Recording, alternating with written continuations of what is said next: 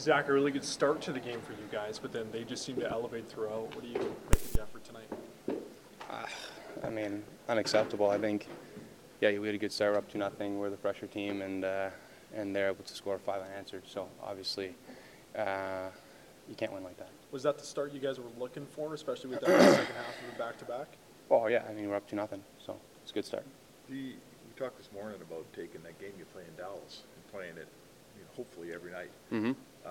You didn't succeed in that tonight. What happens? Where does that game go? What, the Dallas game or this one? The Dallas game, or the way you play. Oh, we talked about in the morning. It's something that you talk about and you say this is the way that you need to play, and then it's different when you got to go out there and execute it, right? It's you can say all the right things, tell you guys all the right things. We're going to do this, we're going to do that, but at the end of the day, you got the eye test out there. You can watch, you can see what happens, and clearly we weren't good enough. We had a good start, and I think we faded a little bit, and then we got the goal at the end of the first, and up 2-0, and then 5 unanswered. Can't happen. The home ice game has got to be a concern here. You've wasted a bunch of points here lately. Yeah. It's starting to be a problem. Well, yeah, if you want to make the playoffs, you can't keep wasting points, right?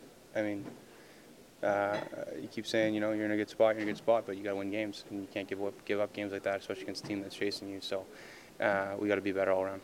Hi, it's Shauna, and I might be a bad parent because my kids think French fries are vegetables. Hey, it's Ryan, and I might be a bad parent because I went out for wings when my wife was in the hospital after giving birth. Johnny here. I might be a bad parent because in my house, the tooth fairy gives pocket change. But we're not alone. Len emailed us and said his 6-year-old daughter's Tarzan moment going from love seat to lazy boy by curtains made him more proud than any dance recital. And Andy left his 2-year-old at the rink. All right, guys, I'm sure we're not alone. Like Andy's kid.